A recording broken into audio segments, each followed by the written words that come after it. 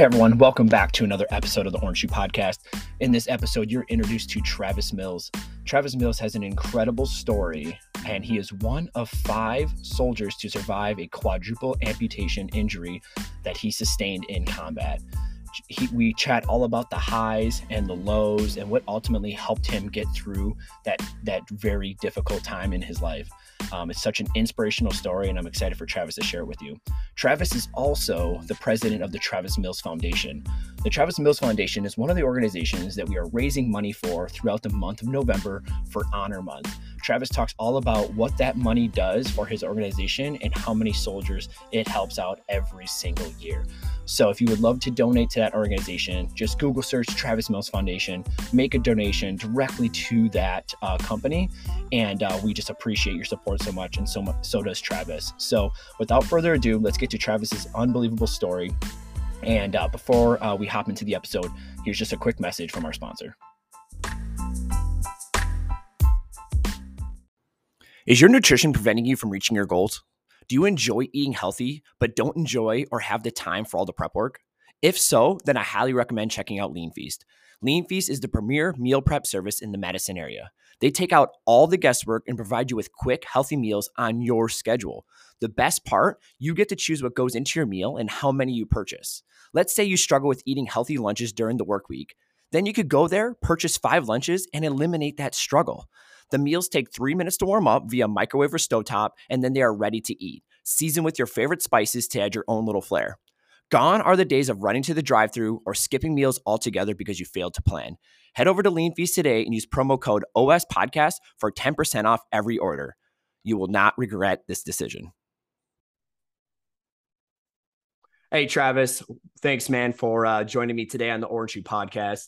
I'm excited for actually to introduce you to all our clients and all the other people that listen to the Orange Shoe Podcast.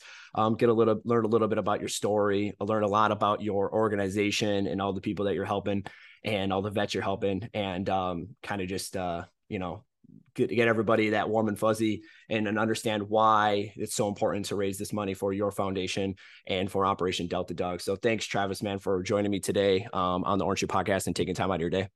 Hey, thanks for having me, champion. I'll tell you what, I'm excited to be here. Can't wait to talk to, whatever you want me to tell you. And I do wonder, where'd you get the name for the podcast? I did want to ask that. Yeah, so our podcast is actually the name of our personal training studio. So our franchise is Orange Shoe is a franchise of 11 personal training studios and in the Midwest. And so the short story of it was that the guy that first initially started the franchise he was in pharmaceuticals. He's like, pharmaceuticals are killing people. How do I start like doing something like, let's go ahead and get into the front of the problem. And let's just start training people, right? Getting people healthy. And so he's like, I want to start a personal training franchise, and he didn't know what to call it. And he happened to be wearing orange shoes, and he's like, hey, let's just call it Orange Shoe Personal Fitness. It works well with the branding. All the trainers, all the owners will wear orange shoes when they're training. So that's kind of how it all started. Yeah, that's awesome. Well, hey, no, I just was wondering. I might have had that in my notes actually, but I didn't know if you like talking about that. You're supposed to be the one interviewing me. I get that, but I'm not good at that. No, I like the back and forth. Yeah, no, I love it. It makes it a lot easier on my end too. We could go to the back and forth route. So yeah, so just an update. So everyone that's listening, as you as well. So we have raised a total of close to $17,000 so far in the last few weeks for your foundation, the Travis Mills Foundation, as well as Operation Delta Dog, which I actually just saw in your guys' post. You guys just actually gifted a dog to a veteran as well. I don't know if you guys use Operation Delta Dog. I know there's a bunch of other organizations that do service dogs and stuff. Who was that, Operation Delta Dog, or was that a different organization? Do you know? I'll tell you what, I don't know necessarily who that was. I know that was up for a bid on an auction item for our gala for 2 years ago. And we had a donor that paid for the training. Like, they were passionate about it. And then they got the dog delivered recently, but I couldn't tell you who we partnered with. I probably should know that, right? Yeah. Hey, man, there's a lot of balls in the air, man. You can only keep your eye on a couple of them. Yeah. Yeah. I know.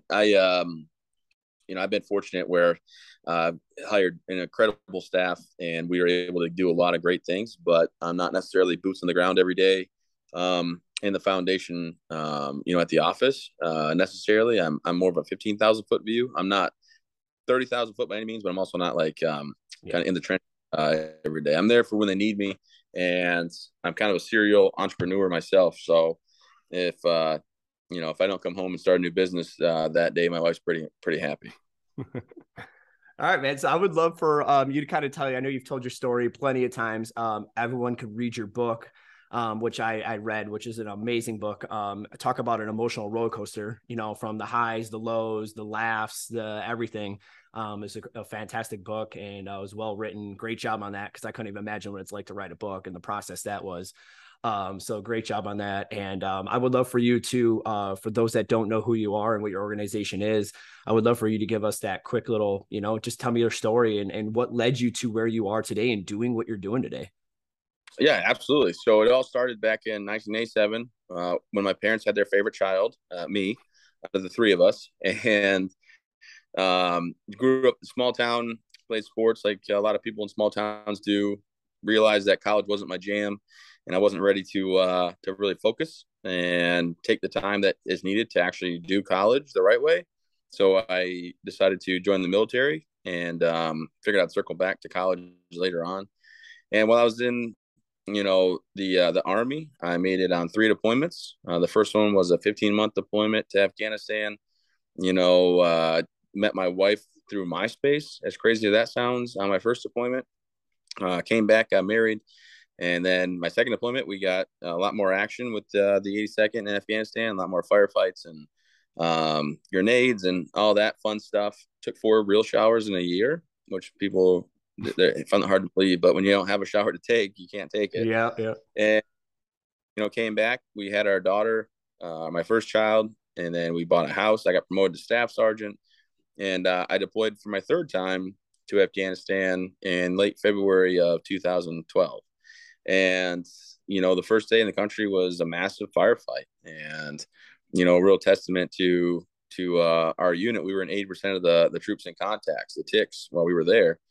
And first day was just all out chaos, and the second day was the same, and third day again. And we were really good about controlling the battle space, and ended up a month and a half into deployment going on a patrol. And while we were out there, we came to a short halt. I was a staff sergeant at the time, and I was the weapons squad leader. So I was in charge of the 240 Bravos, which are the big guns, that rained down the most firepower on the battlefield. And they were targeting our team, and unfortunately, the IEDs that they placed ended up underneath one of my backpacks, and my backpack set off a bomb. And I went from a 6'3", leader of combat soldiers, third highest ranking non-commissioned officer in my platoon out of 40 people, to literally no arms, no legs. I was injured to the point where my right arm was gone, my right leg was gone, and my left leg was dangling. And they got me on a stretcher onto a helicopter, and they took me into 14 hours of surgery. And during that surgery, they gave me 400 units of blood, which is the most blood really ever given at the time to anybody. They were donating blood from their veins, the doctors and nurses, as well as having people run to the Kandahar hospital door and give A positive universal blood. And I was able to make it through my injuries as a triple amputee. And then 2 days after that, on April 12th, I was in Bagram. They flew me there, and I happened to have my skin dye on my hand, so they had to cut it off. So now I am, in fact, one of 5 surviving quadruple amputees. Woke up 2 days later on April 14th, which was my 25th birthday, to find out the aftermath of what happened. And, all these questions were swirling. Am I a bad person? Does God hate me? What did I do wrong in life to deserve this? I was questioning, how can I be a father and a husband? And the biggest thing, I was just wondering, like, why didn't I just die? Like, how is this better? What kind of quality am I gonna have, and my wife and my kid, my daughter Chloe, like, what kind of life am I gonna have for them? I'm just gonna be a burden now. And that's the only thing I could think about for the first few hours I was awake. I was ignoring the doctors and the nurses, and my brother-in-law, who's in the Army, he was with me, because if I died, he was supposed to escort my body back to my family and my wife. And he finally chimed in and told me I had to call my parents and my wife. And I said, okay, I will. So I called my wife, and the only thing I said was, hey, what's up? I'm fine. Love you, bye. I didn't really want to have a conversation with her. And for my parents, about the same conversation happened. And I made it back to the States on the 17th of April, a week after my injury. And my wife saw me for the first time. And before we even got to talk, they made her sign a waiver to do emergency surgery to cut my right leg higher because my sutures ripped open. My stitches, they split open. And, I can only imagine at 23 with a 6-month-old on your hip, the emotions that she must have had as I'm yelling from the bed, hey, it's fine. Just sign it. Just sign the paperwork. It's okay. And that led me up to the next day where I told her she should take everything we have and go. And financially, whatever I had was hers, and I'll support her and Chloe forever, but not life I'll choose for her. And I know I'm really breezing over this. And we'll take a pause. I love hearing myself talk. That's the one thing about me. No, I'm kidding. But that's what happened to me, and then I had 19 months of recovery at Walter Reed, where I went from having nothing and losing 110 pounds, not having the ability to feed myself or dress myself or use the restroom by myself, having people literally give me a sponge bath and stuff. I mean, it was pretty depressing. For 5 weeks I had to wait to get my stitches in my body to heal up enough to get a prosthetic arm so I could start to regain independence. But it was probably the lowest part of my life. Yeah, man. And I couldn't even imagine it. And it's, I remember just going all the way back from when the IED went off, and I remember you were actually on Jocko's podcast, and it was pretty funny. You guys were talking about how you said the IED didn't knock you out, but you had actually like knocked yourself out once with your own hand, I think. Volleyball, and it got really intense, and I kept throwing my hand over the net, and I got mad, so I brought it back fast and furious, like, and I knocked myself clean out. It's the only fight I've ever been in. I've won and I've lost, so I'm not sure if that's good. The bomb was built for a truck, and I was awake the whole time. They had to medically sedate me on the operating table because I kept trying to like sit up, and the nurse was like, "What are you doing?" Like, I told her, I said, "I just get my feet back underneath me. Like, get away from me." I get back to my guy. She's like, "You need to go sleep, bud," and knock me out. Oh. Yeah, I know. And with that, this is a testament to type of leader you were, right? When you hit that bomb and that ID went off and you're obviously very injured, you're still, asking where you guys are. And anybody that knows anything about the military and being a leader, and I made it to E5 in a CAV unit. And so I was in that leadership position as well. And when you're in that leadership position, that's all you're thinking about is your guys, right? Like that is what you do. That is like who you are. And you want to make sure that, they're eating first, they're going to sleep first, and everything they got is first. Right. And are they okay? And that's all you were saying. That's all you're asking. That's all you wanted to know. Are my guys all right? And that's just a huge testament of, who you were as a leader. And it was just, said so much about you. Well, no, I appreciate that. Yeah, no, I know. Yeah, no, it's not a real thing because that doesn't make sense. But I was injured. I didn't think I was going to make it. And I thought, don't waste your time on me. So I told the medic, save my guys. And I thought I'd be over. I thought I would die quick compared to what I've seen for overseas. And I thought my injuries were way worse than a lot of things I saw. So like, no way that I was going to live anyways. And I told him, don't worry about it. And I just kept myself calm and cool and collected because I didn't want to be like the guy in Saving Private Ryan that gets shot in the stomach that begs for his mom and begs not to die, but ultimately dies. Yeah. And my medics obviously, like, they ignored me, my platoon sergeant. They put tourniquets on me. They worked on the other guys as well. I was on the helicopter, and the flight medic wasn't listening to me. And one of my guys was yelling out in pain. He had every right to. I mean, he was dinged up too. And I yelled at the flight medic, take his helmet off. And about the third time I said it, I got my arm out of the strap, and it was blown out real bad at the wrist. So it was kind of, my hand was dangling, but I swung it over my head and made a motion. And I told, take your helmet off. And of course, I said some other choice words than that, but we're we got to go there. And he saw me, helmet off, like, hey, give my guys water. Tell them they're going to be fine. And the medic actually wrote a really nice letter I put into my book, Tough as They Come. And when you said how I wrote a book, it's real easy. Just like high school, I had someone else do it. His name's Marcus Brotherton. Great. Yeah, that's what I would need too, man. I hated English class, punctuation and commas and all that stuff. My wife still makes fun of me when I make posts on our social media, and I always have to have her read it before I post it because she's like, that's all messed up. Like that's one huge run-on sentence. And I'm like, I don't know. That seems pretty good to me. I read it I write it how I would read it and how I would say it. Yeah, and everything's a noun. They're like, what's a noun? Person, place, or thing. Everything's a thing. So I'm like, everything's a noun. It's a noun. They're like, no, it's not. I'm like, it's, which makes it a noun. So I'm with you. You and me, same team here, bud. Yeah, Same there team. we go. Hey, one team, one fight, right? Army. So with that, what did they attribute you, surviving that to? Because obviously, I mean, so much blood loss. And I think it said in the book was like cauterization kind of had happened as well, from the blast, and that it kind of like stopped some of the blood loss as well. And was it just the medical team and how fast you were able to get help, and then how fast you were on a bird and getting to a hospital and whatnot? Like, what did they all attribute that to? Yeah, I mean, there's a lot of factors. The first being the medic was close and the platoon sergeant was close. So like tourniquets, when like within 40 seconds was tourniquets, like just clamping down everything, keep what he's got and leave it in, above the wound, all the training you do. Yep. And then also I think, getting a helicopter there quick, and they put a sternum IV in, like they literally, needle just like came right down. That's a nasty procedure. Yeah, that's the only part that actually hurt me. I remember that's the only one I was like, oh, that really hurt.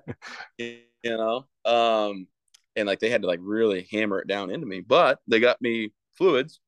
And then in the hospital, one of the nurses that worked on me actually is a friend of mine now. She like works on my foundation, and she said she can recall saying like, why did we even what life is this guy gonna have?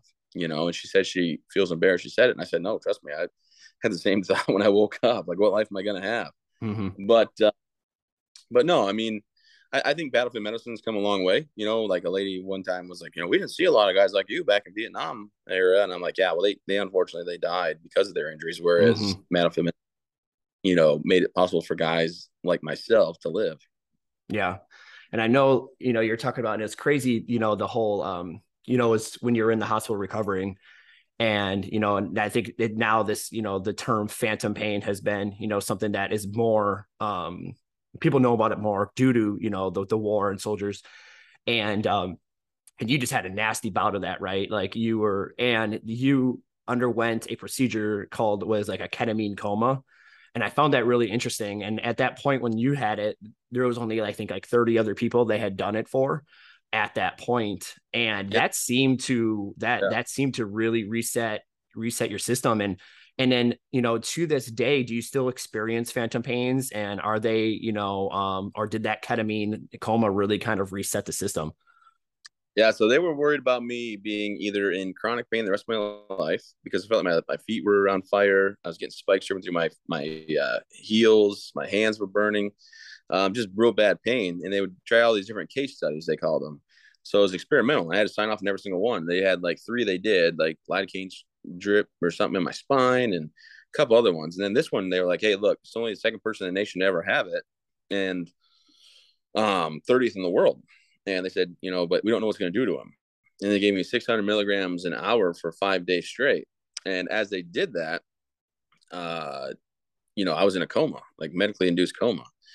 And when I woke up, like I acted like my brain was fried. I was talking slow and groggy, and nothing made sense. I was hallucinating like crazy. But as the drugs wore off, 10 days later, from hallucinations, my pain wasn't there as bad.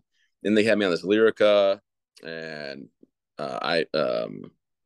oxys or Dilaudids or whatever. But then like the phantom limb pain was gone. It was just more about controlling like the aches and the pains and the things my body was going through.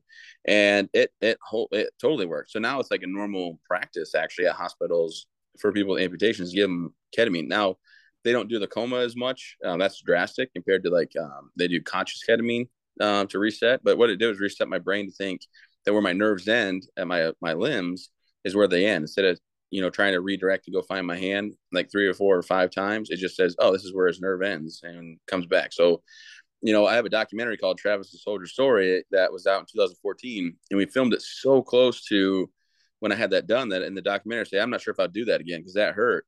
But looking back, I would absolutely do it again, because here I am 10 years later, no pain, phantom limb pain, no anger. I have no anger ever, but no aches and pains, I was going to say. And I don't have any medication I'm on. I'm not on any medication. I quit That's it cold awesome. turkey 6. I was just like, I'm done with this. And Kelsey, my wife, was like, you can't do that. I'm like, no, I'm done. So I just quit it. I was like, I'm out. So I quit taking my medication, about 6 months in. Yeah. And that's huge because, we hear too many sad stories. I had a bunch of guys that I served with that got injured and got on, all these narcotics and stuff afterwards and ended up, getting into hard drugs and committing suicide, because they just couldn't battle the demons that they had. And because it just kind of all started from these drugs that they were put on. And, um, we had a lot of clients, I was excited to get you on the podcast, and obviously they've been hearing a lot about the Travis Mills Foundation. And I was telling them that I'd be interviewing you and just kind of, getting, clients were asking me questions, and like, and obviously they hear a lot about, guys that struggle with a lot of PTSD and they come home and they get into the bottle, they get into drugs, it gets into harder. They're just, they're not living life. They're just there, they're not, flourishing and they're just having a really tough time. And a lot of the clients, when I was telling them a little bit about your story, they were all kind of had that question. And it's just like, man, how did he keep such a positive mindset? How did he, go through all that rehabilitation and go through all that and be to where he is today? And, and I explained to the clients that, it wasn't like that from the start, right? Like you had some really dark moments, in the beginning and, obviously saying like, being, am I going to be a dad? How am I going to be a husband? How would I take care of my parent? Or how to take care of my wife? Cause as men, that's who we are, right? That's how we grow up. That's how we feel like, and now you feel like you got all that taken away from you. And, I couldn't even imagine, my wife and, saying like, are they going to leave me because of my injuries? And, you obviously had your dark periods, but what was that guiding light for you, throughout that whole thing? Was it your daughter? Was it your wife? Was it, your whole family? What was that guiding light for you to be like, I'm not going to become a statistic. I'm going to be, and I'm going to, make the best of this and I'm going to charge forward and continue living my life how I see fit. Yeah, definitely. I mean, there's a lot of things that went into it. There was obviously, I was at Walter Reed where I had a whole group of people just like me, battling back from injuries. There was my daughter who was 6 months old, was probably my biggest reason, because my wife said she's not going to leave me and we're going to get through this together. Like I had those two by my side, and I learned how to walk with my daughter. I learned how to rehabilitate. And once I realized, like, look, no matter how many times I hope this and wish and pray this wasn't the outcome, this is the outcome. Like there's no changing that this happened. And I had one guy one time tell me I was part of, you're part of the Everything's Great Club. I'm like, what are you talking about? He goes, well, you just act like everything's great. You got Norm's legs, but everything's just so great. And he was missing both legs. And I said, yeah, you're right. You're right. I am part of that club because I've lost really good friends that didn't have the chance to be there with their kids and their spouse and their family. I have the ability to realize I have at least 50 years left, before I was at the time going to be 75. And I said, so I might as well make the best of them because that's what I have left. Like, I can sit here and dwell on it, but it's not going to change what happened. And then as far as, pushing forward, I don't see myself as handicap. I mean, yeah, I take handicap parking because I'm in the cool kids club. Yeah. But I don't see myself any different. So, for me, it's just like a few extra steps in the morning, right? Everybody gets up, they, put on their pants and their shirt and they go. I put my legs on, then my pants, I put my shirt on, then my arm, and then I go about my day. And I don't let my Norms no legs be the reason that I'm like, oh geez, I get Norms legs. Because I do. I have prosthetics. I have prosthetics that get me through. I can drive. I can feed myself. I can, I still need help with my legs on. Don't get me wrong. Like I have 5 minutes of my day that I have to ask for help get my legs on. And there's other things throughout the day I have to ask for help for. But the moment I was able to just say, well, this is me and this is how we're going to go about it, life got better. And we started the foundation to give that hope and inspiration to people, but also let them know, don't live life on the sidelines. Don't be, not getting involved. Like be active in your community, in your society, your family. And I think one of the worst things out there for veterans is that negative stigma about like, oh, you're a veteran, what's wrong? And it's like, oh, you got that PTSD. Do you have? And it's like, no, I sleep fine. I've killed people. It is what it is. Buddies died. I lost my arms and legs, and I sleep just fine. I don't worry about that stuff. Like that's just part of my life. And then, it was like, oh, you're one of those wounded guys, and I'm like, I hate that too. No offense to it, but like I hate the idea that I got to have that pity of like, oh, you're one of those. And it's like, I used to be. I was wounded. Yeah, sure. I had scars that have replaced those wounds because I've healed. Now, if anything, I'm recalibrated. Because I just think there's such a negative stigma or feeling towards like, oh, you're a vet, you got that post traumatic stress, oh, you're gonna, like, and I absolutely I don't know. Like I get people need help, and I want to help people. That's what we do at the foundation. We have the people that have post-traumatic stress or that have a physical injury like mine and their families, and we do that. But just the negative connotations that come out of being a veteran right now just irritates me. Mm-hmm. Yeah, absolutely. And I know you kind of touched on this a little bit, but talking about how has from the moment you hit the ID to today, how has your spirituality and like your faith like changed? And I know you went through some dark times with that, like, asking God, like, why me, why this, how has your faith and your spirituality kind of like changed and morphed throughout the process to where you are today? Yeah. Well, I mean, it's pretty easy to be upset about, like, it's pretty easy to be upset, right? When you get blown up and you question like why this happened. God hate me. And then when you peel it all back, you gotta just, I can't just a believer when everything's like going my way, right? Like I can't just like that's not how it really works. So just kind of had to settle in and say, well, if this is what has to happen, at least I was saved to and live another day to go out there and do the best I can to make the world a better place. And I tell people honestly, I lost my chance to serve my country. I lost it. It was the greatest job I ever had, easily. Yeah, I mean, right, being a dad's a great job and a husband. I get that, but I'm saying like for a paycheck, the best job I had was the military, and I would hope to have served 20 plus years. It just didn't happen that way. So that's why Kelsey and I decided, you know what, we are fortunate to be able to have the Travis Mills Foundation that we started and to give back to veterans and their families. We started it thinking we'll donate $5,000 from ourselves. We'll do care packages overseas to the guys I was in, the service with in their brand new units that they're in because they're all and send them legit shit and not get the yeah.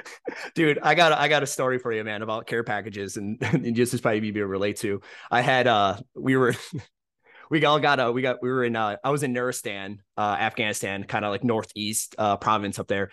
And we all one day, man, we come off a mission, we got these care packages and they all say Girl Scouts. Right. So, and the boxes were the shapes of Girl Scout cookies. Like it looks like they could put like a whole, like 12 boxes of Girl Scout cookies. So we're all fucking stoked. We're all like, Girl Scout cookies. Hell yeah. We're about to like, give me the caramel delights, give me the, the mints, give me this. Right. So we're all stoked. So one guy's like, all right, guys, I'm ripping this shit open. We're going to eat these cookies.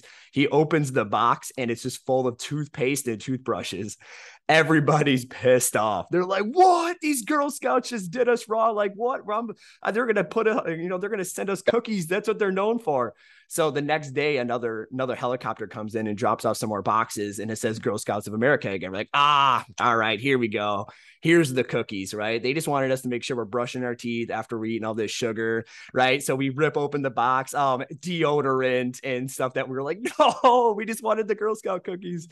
And then we had this big old bin that we would dump all our like care packages into just to share all our shit with our platoon because we get so many packages. So we just had like one big box that one of the guys just made. Well, one moment, our base was getting attacked.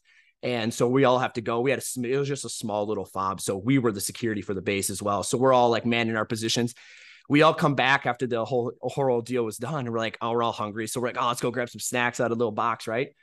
All of the interpreters and the ANA, when we were like defending the base, went and raided our fucking little like treat box and stole everything from us. Like literally emptied the whole thing out. We were so pissed. We're like knocking on the interpreters' doors, like, hey guys, we're coming in. We're checking your rooms. Like we're getting all our shit back. So it was just a funny story about, care packages, but yeah, it's sending those care packages over. I remember when I got back home, I'd always ask the guys, hey, what do you actually want? Because I want to make sure when you get this package, it's legit. Yeah. I was doing like pepper jerky. Oh yeah. Yep. Orbit gum because I thought it lasts the longest for flavoring. And Hillshire Farms like Christmas packages were my favorite that I got, like with the cheese and the meat. So we did that stuff, gummy bears, all the stuff that I would want. And we did that. But then we found out that after all these trips we were doing, like learn how to snowboard, downhill mountain bike, kayak, whatever, that I could still do. And I was like, man, this is amazing. And I'm fortunate to be able to do this. And my wife had to go on the trips with me because I was considered a non-medical assistant. I still do to this day, like put my legs on and stuff. And we were able to say, hey, we're moving to Maine, where my wife's originally from, and we can do the same thing up here. So we built this massive retreat out of basically nothing. Like it was an old rundown house that a lady had built back in 1929. But now we host 8 families per week that have been fortunate to that we've been fortunate to show them like, hey, life goes on, be active, and they have to have some kind of physical limitation due to service. So it could be a car accident stateside while they're in, or it could be getting blown up like me, but something that limits them physically, as well as we have a post-traumatic stress program. We partner with Warrior Path that we host weeks for participants to come out and do this post-traumatic stress training, and it's combat veterans and first responders, which is huge. So yeah, I mean, it was a slow, I say like, oh, we did this and boom, it's done. It's been, since 13 we started. We bought the property in 15, opened the doors in 17, made it through COVID, which is nice. We didn't have to shut down like the foundation as a whole, and we're just trending in the right direction, helping these families out. I don't take a dime as the president and the founder, and my wife, on the board, she doesn't take a dime. Like we just do it to give back and do the right thing. And watching these and see the possibilities that they still have, or see other parents, missing legs or arms or in wheelchairs or whatever, and knowing they're not alone. And then these kids are like saying it's better than Disney World or Disneyland. And it's really cool that we can be able to do that stuff. So that's why I appreciate, the donations that you're raising for the Travis Mills Foundation. And the thing is, like, I didn't know what it was going to be.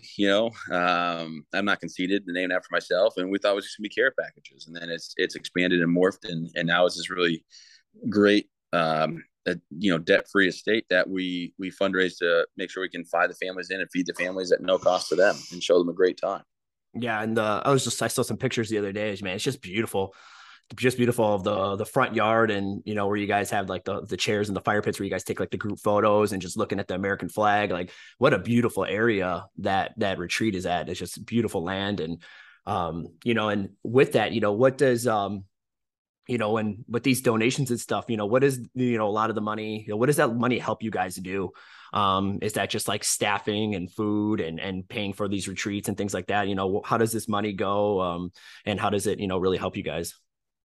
Yeah, so I mean, we were fortunate to have an 83 to 17% ratio. Right now, we're trying to build that up, and the donations go to, flying the veterans in from all across this nation that we live in, being able to pay for the food, the programs.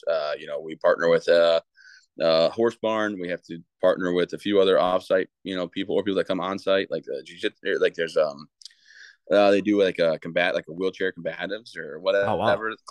But it's kind of fun, right? It's like people are like, oh, I don't know about that, but then it turns out being really fun.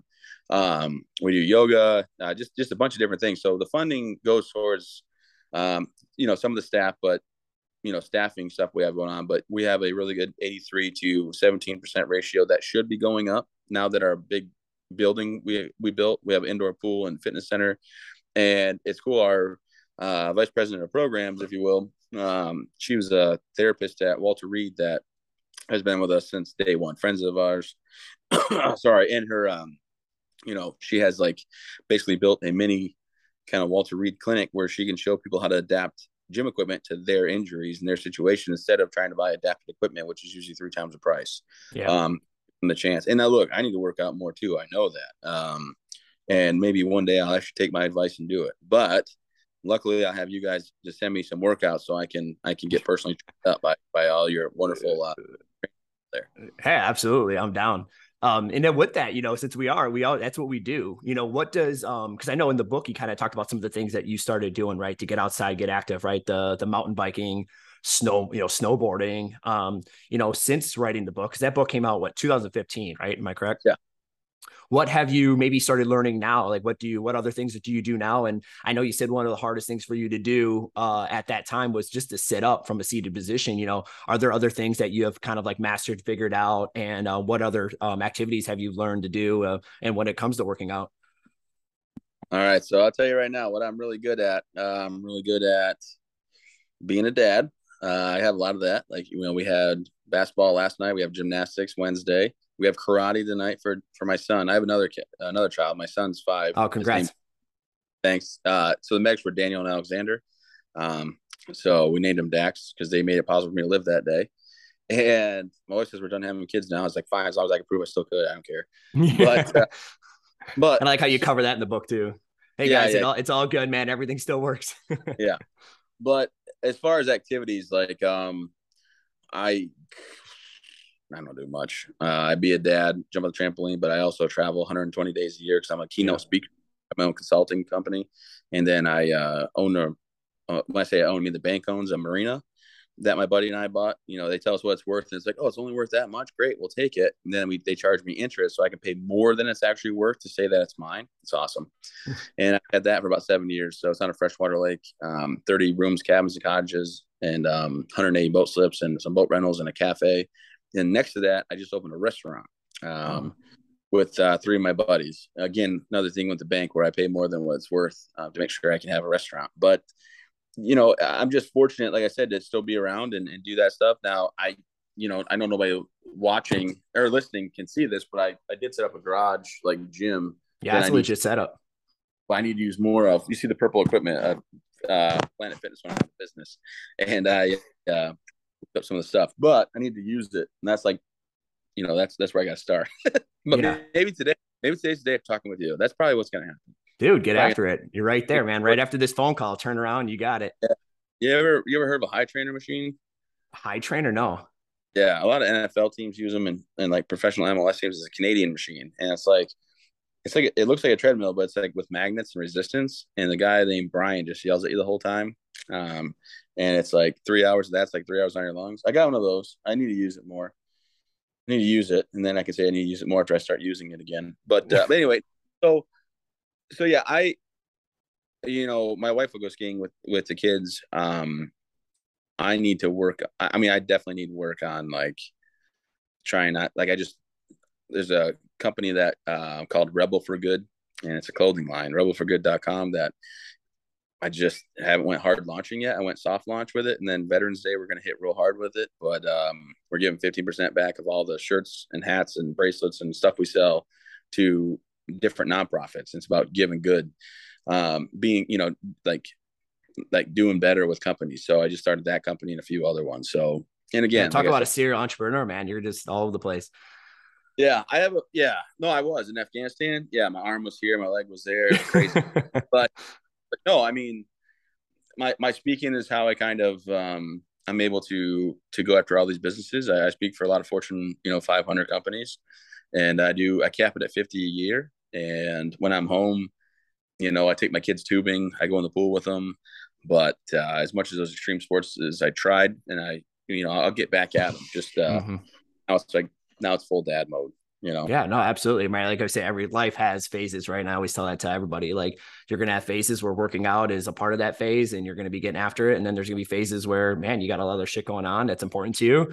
And sometimes, that's why I always say like that. There's no such thing as a work-life balance, right? Because at one point, work is gonna be up here and life is gonna be here, but then it's gonna be all life and less work, right? And it's just gonna be, it's different for everybody. And there's never that 50-50, because some people don't want it 50-50. Some people want work as 80% and life at 20%. It just depends on where you're at. And, today might not, like you said, today might be the day where that percentage shifts just 5% in the other direction, and that's great, and I know like, you going out and talking and doing all your talks and stuff. I know that was big for you, right? You had, when you're in the hospital, kind of one of those things that kind of helped you. You had someone come and visit you right in your room that I think he was missing both his legs.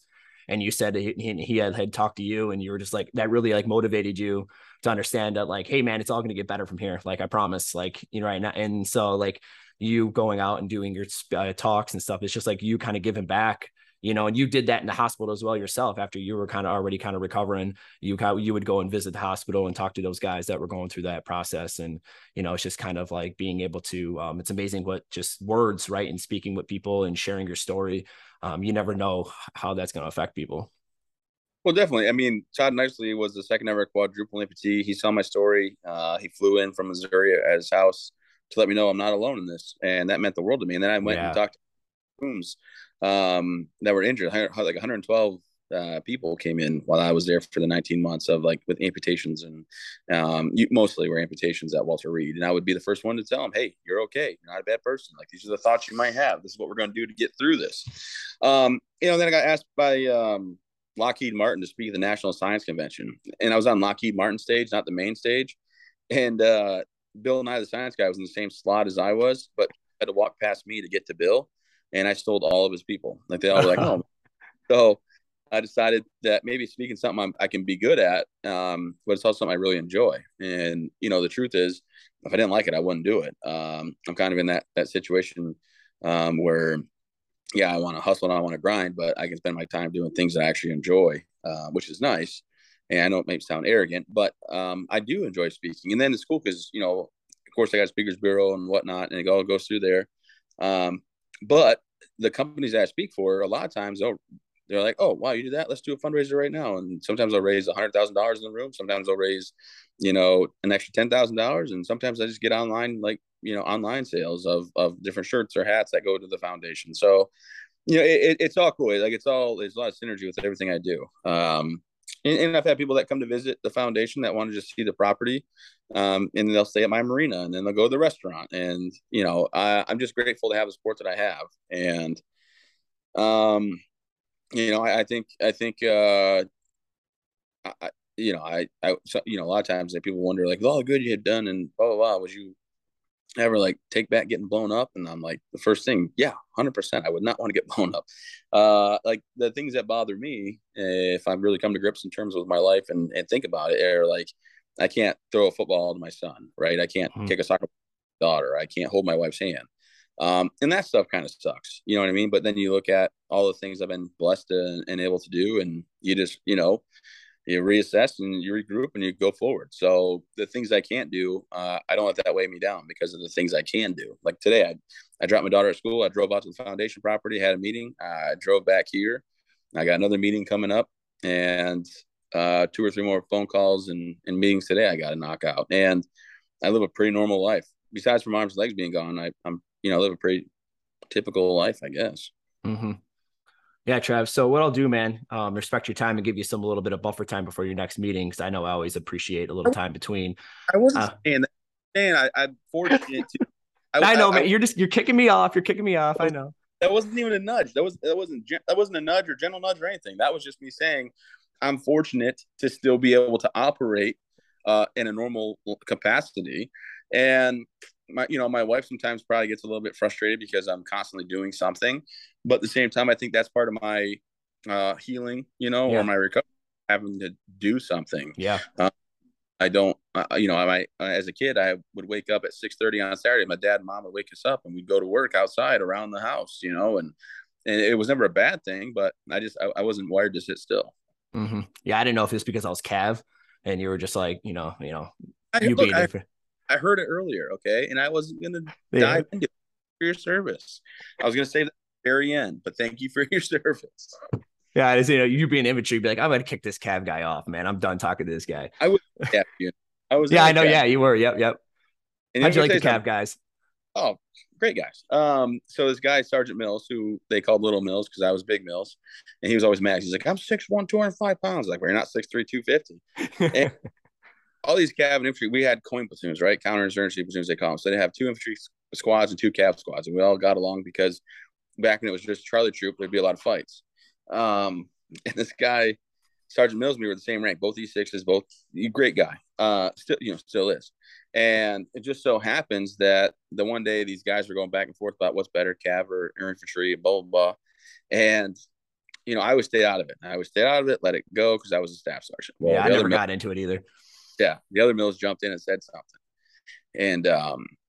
And he chimed in. I said, all right, guys, all right, since you want to do this, we'll play this game. I said, everybody gather around. Let me tell you why the infantry is better. I said, every single Cav unit, right, they have infantry guys in it to show them how to do the right thing, how to wipe their nose the right way, and how to go about, everything they need to learn. I said, every single infantry unit has no Cav guys in it because they're not needed anymore. And I said, infantry's been around since the beginning and will always be around. Whereas Cav guys, it's more about just the history and keeping up the look. And boy, I tell you what, all the infantry guys are like, oh, he goes, why would you even say that? I'm like, well, why did you get involved, buddy? I said, if you got a puddle, go for it. And of course, we all do the job. We all do the job. And I mean, the air Cav guys down in Fort Hood, that's impressive. I love that history of that. And I went infantry because they offered a $24,000 signing bonus. Yeah, it was nothing else except for like they offered the most money to me, and I was like, I'll take it because I got to pay back some student debt.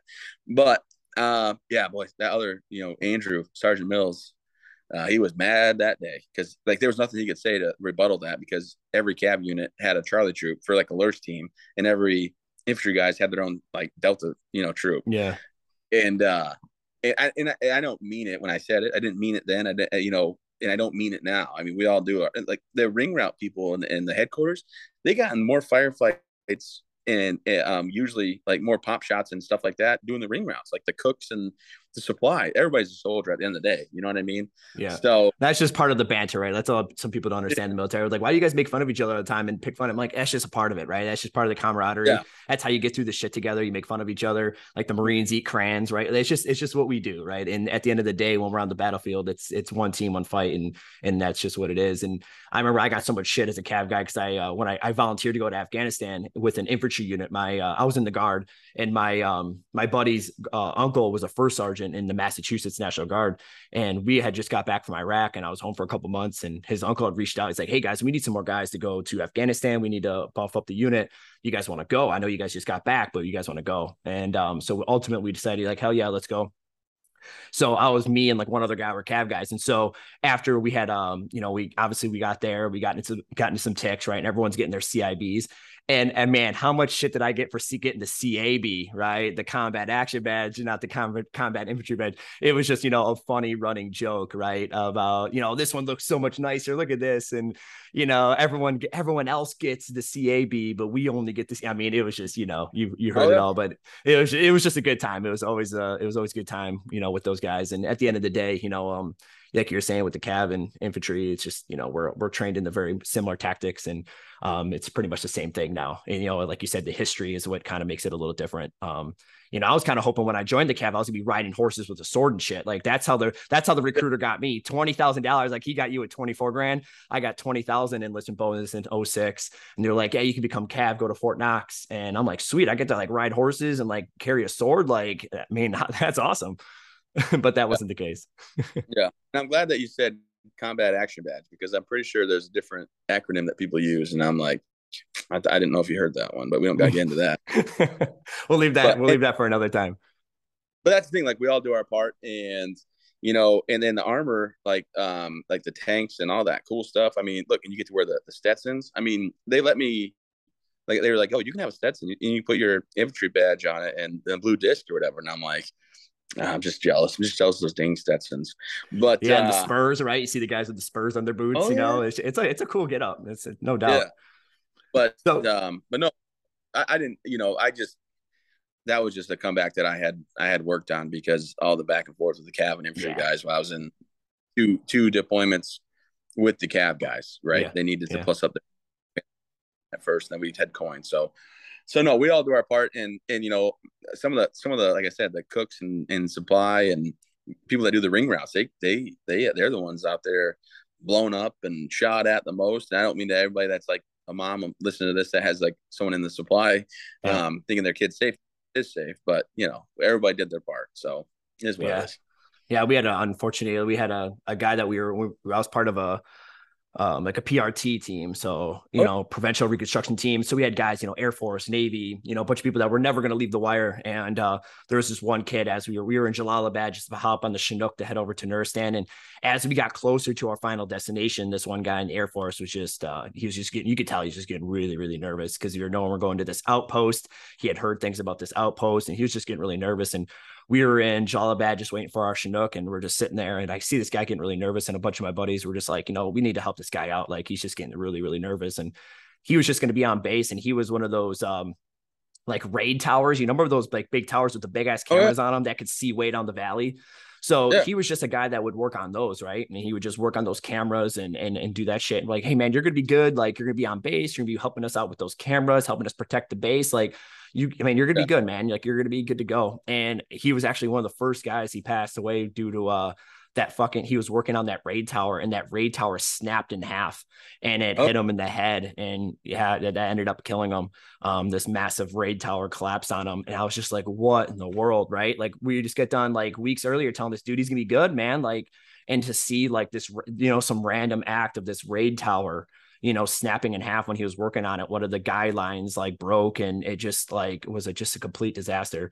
And I was just like, man, like, you couldn't even put words to it. it was just, I just felt so bad for that whole situation. Oh, definitely. After I just tell the dude he's going to be good, like, I was like, shit. Well, the most random things happen. I told my brother-in-law before I deployed, I said, man, it don't feel right this time. I don't know why, but I just don't. But just buckle up and you go. And then you hope for the best. It always mattered what the guys were doing if I had taken care of them. But anyway, hey, look, I know now I actually have to say goodbye because we've had such a great and I apologize, but I hope everybody checks out the TravisMillsFoundation.org website, sees the work that we're doing, wants to be a part of it, and thanks for all you guys are doing. I do appreciate it. Yeah, you're welcome, Trav. I'm going to leave you with one question here. If you could put on a billboard, something on a billboard for the whole world to see, like a quote, a picture, whatever that may be, like, what are you putting on that billboard for the whole world to see? Still works, in case you're wondering. But because I like to give everybody a laugh. But more importantly, never give up, never quit. Right, that's my slogan. Never give up, never. And when people see me, they're hopefully inspired to know that life goes on and they make the best out of any situation. And hopefully they'll live their life, like I do, with a never give up, never quit attitude. And no matter what task is in my way, I'll find a way to get around it or get through it or get over it or whatever. And we'll have it done. So I guess my slogan, never give up, never quit. And if I had a second option, it would be, it gets better.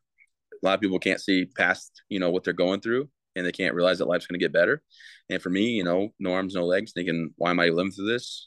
Life's gotten better, and it always better if you keep trying. So, I guess I know you only gave me, I gave you 3 slogans there, but I know you said 1. So there's a lot of billboards. So yeah, I guess dealer's choice for you, but I hope you enjoy Spotted Cow beer because every time I'm in Wisconsin, I always get some. Oh, yep. Yeah. Let me know if you need some. I'll get you some out there. Thanks. Appreciate All right, brother, man. Thanks a lot, man, for your time. I appreciate everything you're doing and appreciate your time in the Travis Mills Foundation. I'm excited. I'll update you on our total fundraiser amount. And I look forward to someday making my way out to Maine and, volunteering for a weekend or something at the foundation and just being a part of it and just seeing it in action. Congrats. And thank you so much for your time.